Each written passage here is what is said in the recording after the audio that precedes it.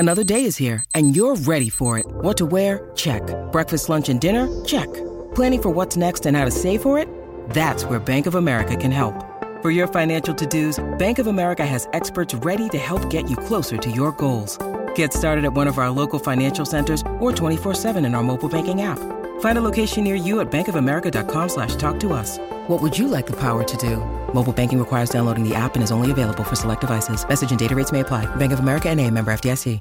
The Steelers are borrowing from the Eagles' playbook to shore up a shaky foundation. You know what? It's the right move. Welcome to the Steelers update from Penn Live, where we keep track of all things Steelers so you don't have to. This is John Lucy reporting. The Steelers' offensive line is quickly becoming the Eagles' West. It didn't take Steelers assistant GM Andy Weald long to tap his love of big bodies and his experience building the NFC champion Eagles to shape two significant free agency acquisitions for the Steelers. I'm talking about the additions of former Eagles guards Isaac Seumalo and Nate Herbig. This signals that the Steelers are finally serious about shoring up the franchise's shaky foundation. I'm talking about that patchwork offensive line that hasn't been the same since all those all-pros retired at the tail end of the Ben Roethlisberger era. And I'm telling you what, this makes so much sense. First of all, the time-tested manual for building an NFL franchises has not changed, even as the game has. It still starts up front with the unsexy but absolutely essential big bodies. Even more importantly, a reliable O-line is a young quarterback's best friend, especially a young quarterback whose bell was rung for not one, but two concussions last season. Yeah, everyone in Pittsburgh says Pitt alumni Kenny Pickett wants the Steelers to draft his former pass-catching Panther partner, Jordan Addison. But Pickett will benefit so much more from a reinforced Steelers O-line. The two aforementioned free agency moves, no doubt orchestrated by Weald and executed by GM Omar Khan, means the Steelers get a starter, a day one starter in the 6'4", 303-pound Seumalo. Last season, this bruising blocker logged every snap in all 20 games during the Eagles' Super Bowl run. Talk about reliable. This 29-year-old is right in his prime. The other free agent addition is the 6'4", 334-pound Herbig. At 24, he's a bit younger, and he is a fierce physical run blocker in particular. But he looks to provide the Steelers with more depth rather than replace the likes of Kevin Dotson as your 2023 starter. Once again, Weald was well acquainted with Herbig from his time in Philly, where he was undrafted, then cut ahead of the 2022 season. He landed with the Jets last season, but was let go by that team too. So we can't have our hopes too high. He shapes up as the classic journeyman NFL player with an attitude. At the very least, he could add some pop in the running game, which should be hitting its stride with Najee Harris entering his third NFL season and Jaylen Warren providing a nice change of pace. And just as the O-line is the quarterback's absolute best friend, a good running game is a close second best friend. But above all, these free agency moves to shore up the Steelers' O-line shows that the new GM brain trust isn't buying all that late season buzz that the patchwork Pittsburgh line had gelled and thus could be relied upon going forward. Clearly, Weald is of the football school that teaches you can never, ever stop building your line. The work of acquiring blocking big bodies is never done. And here's betting the Steelers aren't done with their O-line renovations either. Yeah, free agency is winding down, But the all-important NFL draft looms. And it is here that Kahn, Wield, and the Steelers could claim their ultimate O-line upgrade in the form of a blue-chip left tackle taken at pick 17, or perhaps even higher with a draft day trade. The big three tackles projected to go in the upper half of the draft are Georgia's Broderick Jones, Northwestern's Peter Skoronski, and Ohio State's Paris Johnson Jr. The only question is, when and where do they go? NFL draft guru Daniel Jeremiah has Jones falling to the Steelers at pick 17. If so, expect the team to run to the podium, not walk, run, in order to turn in their draft card with Jones' name on it. Big bodies of this quality are just too rare and valuable to pass up. Of course, such picks aren't as pleasing to the populace. The popular pick in Pittsburgh, aside from Addison, which just isn't going to happen, is a cornerback out of Penn State named Porter. Steelers Nation would prefer to keep it all in the family by bringing Super Bowl winning linebacker Joey Porter's son, Jr., home to the black and gold at pick 17. And there is an argument to be made here, especially due to the way free agency played out on the other side of the ball for the Steelers.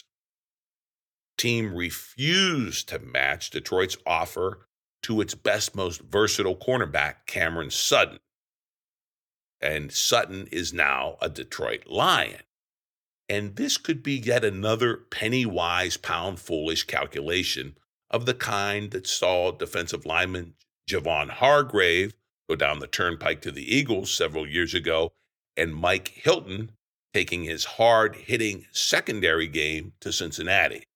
But that's another story. The signing of soon-to-be 33-year-old Patrick Peterson does little to diminish the Steelers' now glaring need at the cornerback position. The big three expected to be taken in the top half of the draft at cornerback are Porter, along with Christian Gonzalez out of Oregon, and Devon Witherspoon from Illinois. Either any one of these guys would shore up the Steelers' now shaky secondary. The move would make them a better team. It would be a Steelers win. There's no doubt about any of that. But if it comes down to a choice at pick 17 between one of the top three tackles versus three choice cornerbacks, expect the Steelers to go big, as in a big body to protect Pickett's blind side. That's the football 101 move. And it's the one Kahn and Wield have already signaled with their free agency acquisitions. The interior of the Steelers' O-line has been upgraded, but the outside at left tackle remains to be bolstered. With one name on a draft card, be it Skoronski, Johnson, or most likely Jones, the Steelers would anchor their O-line for the next decade plus. No one would appreciate it more than Kenny Pickett. Basically, the Steelers would be doubling down on their first-round investments in both the quarterback and the running back positions over the past two drafts. That's the way you build a championship NFL team. And the two men now occupying the Steelers GM office seem to know it. We have much more, including some way too early grades on the Steelers free agency haul, plus some more in-depth draft analysis, all in this 2023 forecast edition of your Steelers Update podcast. Hey, and be sure to check out my print column first thing Thursday on Penn Live. As always, it will be packed with plenty of memes, bringing the off-season Steelers buzz to life and to laughs. Right now, let's get right to it. So just how good is the Steelers' free agency crop thus far? Well, I mean, we really won't know until deep into the 2023 season this answer. But to get an idea, at least for now, we're going to turn to Adam Bittner with the Post Gazette in Pittsburgh. He took a hard look at Pro Football Focus grades for each Steelers free agent based on their last season production. And for the uninitiated, this scouting website, Pro Football Focus or PFF, they grade players on every snap of every game using a 1 to 100 scale. So, what did Bittner find about these new Steelers? Well, a mixed bag for sure. First up, we're going to go cornerback because, I mean, we lose Cam Sutton, who had high grades from PFF, and we're plugging in Patrick Peterson, who got an overall PFF grade last season of 80.7. That sounds decent. Well, maybe, maybe not. Bittner notes the Steelers' immediate concerns are whether Peterson and his, quote, lack of positional versatility, unquote, compared to the dear departed, now Detroit Lion, Cam Sutton, will augur well or not so well for the Steelers. Question is, can Peterson remain effective at age 33, which he will be this season when the season starts? The answer, according to the PFF analytics studied by Bittner, does give us some hope that Peterson can, quote, still be really good when deployed in the right role, which is mostly coverage on the outside, unquote. That's according to Bittner.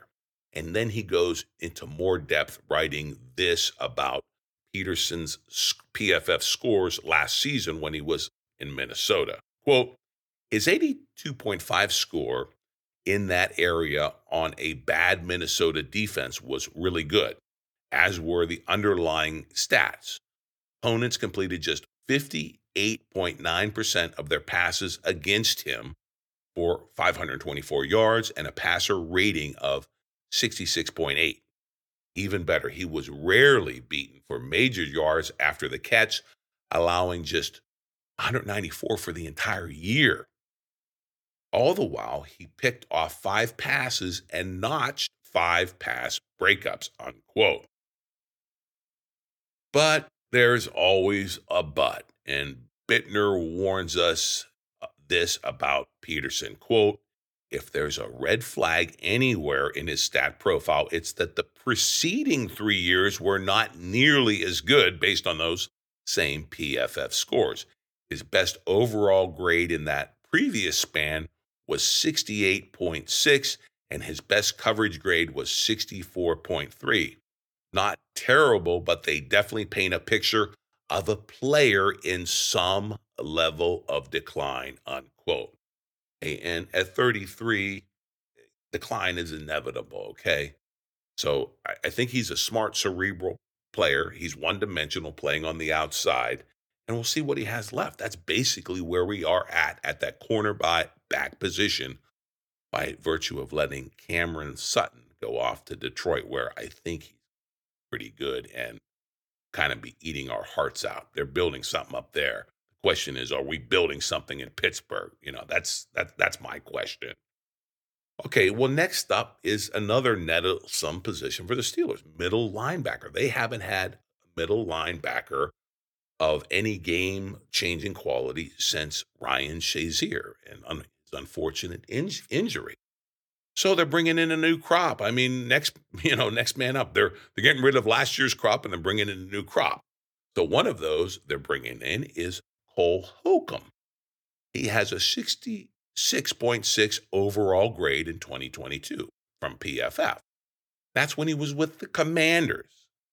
And he might have a little bit of what the Steelers lack, according to Bittner, and that is, quote, a consistent track record of solid production against the run, especially compared to the outgoing Robert Spillane, the outgoing Devin Bush, and the outgoing Miles Jack. And those who he's going to be replacing. Okay, Bittner says, quote, in 4 seasons, Holcomb's never posted a run defense score below 61.8. Bush and Spillane, meanwhile, finished below that number in 6 of their combined 8 seasons in Pittsburgh, unquote. But once again, there's a but. The outgoing Spillane scored 77.3 in that category. That's significantly better than Holcomb's 69.3. He adds, and Bittner adds, that the hope and the expectation is Holcomb will be less erratic, overall more consistent than all those other guys we've had at this position since Shazier. Hey, we'll see. But just in case, Steelers weren't done at middle linebacker. They brought in another one in free agency, a Landon Roberts. He landed on PFF last season with a 57.1 overall grade at his position. But Bittner sees some problems with this import from the Dolphins. He writes, quote, "There are pretty glaring red flags. Tackling as it is at the top of this list. His missed tackle percentage has been 17.3, 18.8, and 12.7 over the past 3 years. That's led to some bad tackling scores of 36.8, 46.4, and 56.4 over that span." That sounds like a lot of my biology scores back at Penn State in college. No wonder I'm a journalist. This guy has been quite rough in coverage too, Bittner points out. Scores of 26.7, 53.6, and 43.1 while down in Miami. He's allowed at least a 70% completion percentage and passer ratings of at least 85.8 through his entire 7-year career. This past season, he allowed 87.8 of passes to connect and an opposing passer rating of a whopping 113.6. That is simply not good enough.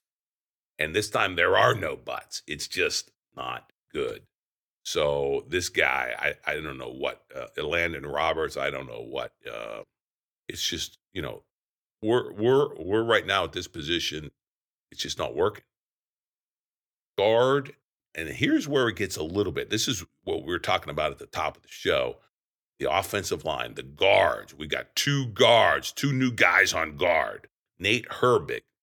Now, he's probably more of a backup guy, but, 58.0 overall PFF score from last season when he was with the Jets. Now, he started as an Eagle, an undrafted Eagle, and his blocking took a nosedive after he left the Eagles for the Jets for last season. He scored no better than 58.6 in any of the passer run blocking categories while playing the second most snaps of his career. So more playing time, less actual good production. So, hey, more of a backup role, right? There is a bright spot, Bittner says, and he writes this, quote, "The one consistent is that he's done a pretty good job of handling pass pressure. He's allowed just 4 sacks across nearly 1,300 pass blocking snaps. That's pretty good. He's also never allowed more than 4 QB hits, 19 hurries, or 21 total pressures in the season," unquote. Bottom line for Bittner, Herbig has a chance to bounce back and take on a starting role. That's the upside. At the very least, valuable depth, unquote. Now, here's the real premium addition along that O-line, Isaac Somalo, 75.2 overall score. He's coming in as a very productive starter with the Eagles on their Super Bowl run last season. And the first thing Bittner notices is how much this former Philly Eagle, how much the playing time has vacillated since arriving in the league in 2016. Last season, he was off the charts in terms of playing time. Before that, not as much. And it makes it harder to compare his performance from year to year, Bittner warns us. And there is, yes, a but. And this is it, quote, "His numbers have been very good in the biggest sample sizes. He's never scored worse than 67.2 in any of the major grading categories at guard. Overall, scores are good, run blocking and pass blocking. This past season, his pass blocking score was a robust 79.1 with just 20 pressures allowed in 653 pass blocking snaps, unquote. Things are even better with the run, however. Bittner believes Siamalo has a chance to be a pretty major upgrade from what the Steelers have in the run blocking game. We're talking about incumbents Kevin Dotson and James Daniels, who better beware. This guy's coming for a starting job with the Steelers.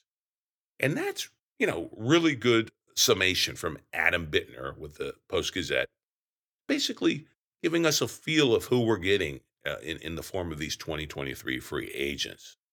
But there are two ways teams build for the future. And the most important is the upcoming draft at the end of April. And there's nothing more valuable to a franchise than that first round selection.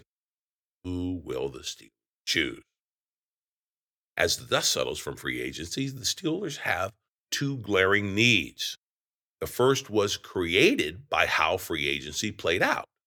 The second was unaddressed in free agency, perhaps meaning the Steelers intend to fill it at the top of this draft. Well, let's look at what this means. And we're going to go to Mike DeFabio with The Athletic, who is making dual arguments here. One for taking a cornerback at pick 17, and an equally convincing case for going big with a tackle with the Steelers' first-round pick. And you know what I believe. All things being equal, they will go tackle. But here's how DeFabio frames this franchise-altering choice that the Steelers face in the first round. Fabio writes, quote, even after the Steelers added an 8-time Pro Bowler in wake of losing Cam Sutton to Detroit, a corner still remains very much in play early in the draft. Yeah, Patrick Peterson was once an elite shutdown corner. However, at 33, he's more of a stopgap than a long-term solution. If anything, his addition only increases chances the Steelers select a corner high in this draft. Ideally, Peterson would provide the perfect bridge to the future, holding down a starting job for a season or two while preparing his future successor. And Peterson actively embraced this type of mentorship role in Minnesota, even inviting young Vikings DBs to his house to watch film and share a meal. He'll surely do the same with the Steelers' next cornerback, unquote. That is how DeFabio frames it. But in writing that, I think just laid out an argument that the cornerback that the Steelers take will be in the later rounds of the draft, which is said to be very deep at that position. DeFabio's talk of this rookie corner in waiting a season or two to start behind a 33-year-old, that's something you do with a later round pick, second, third, later, not a first rounder. A first rounder, you want an immediate impact. And for that, the Steelers need to choose one of those top 3 tackles. Or could it be top 4? Here's DeFabio framing the Steelers' choice at O-line and putting another player in play at pick 17 and on our radar to watch. He writes this, quote, Khan and company fortified the interior offensive line with a pair of moves last week in free agency. Isaac Seumalo, as we said, should step into one of the starting spots, and Nate Herbig will provide competitive depth. While the interior is less of a need, tackle has yet to be addressed this offseason and likely remains a top priority, unquote. Hey, no doubt. My take is tackle is the top priority, not just a top priority. But the answer at pick 17 might not be limited to the consensus top 3 tackles, those being Jones, Gronkowski, and Johnson. Fabio wisely alerts us to look out for a 4th figure who could figure into the Steelers' plans at number 17. He writes this, quote, A fourth option is rising on draft boards and could be worth considering at 17. That being Tennessee's Darnell Wright. He had a great 2022 season at right tackle, impressed at the combine. His 5.01 40-yard dash was tied for sixth among offensive linemen, 400th behind the fastest lineman being Jones. Wright also tied for the fourth best broad jump at 9 feet 6 inches, unquote. Nice numbers, guys, rising.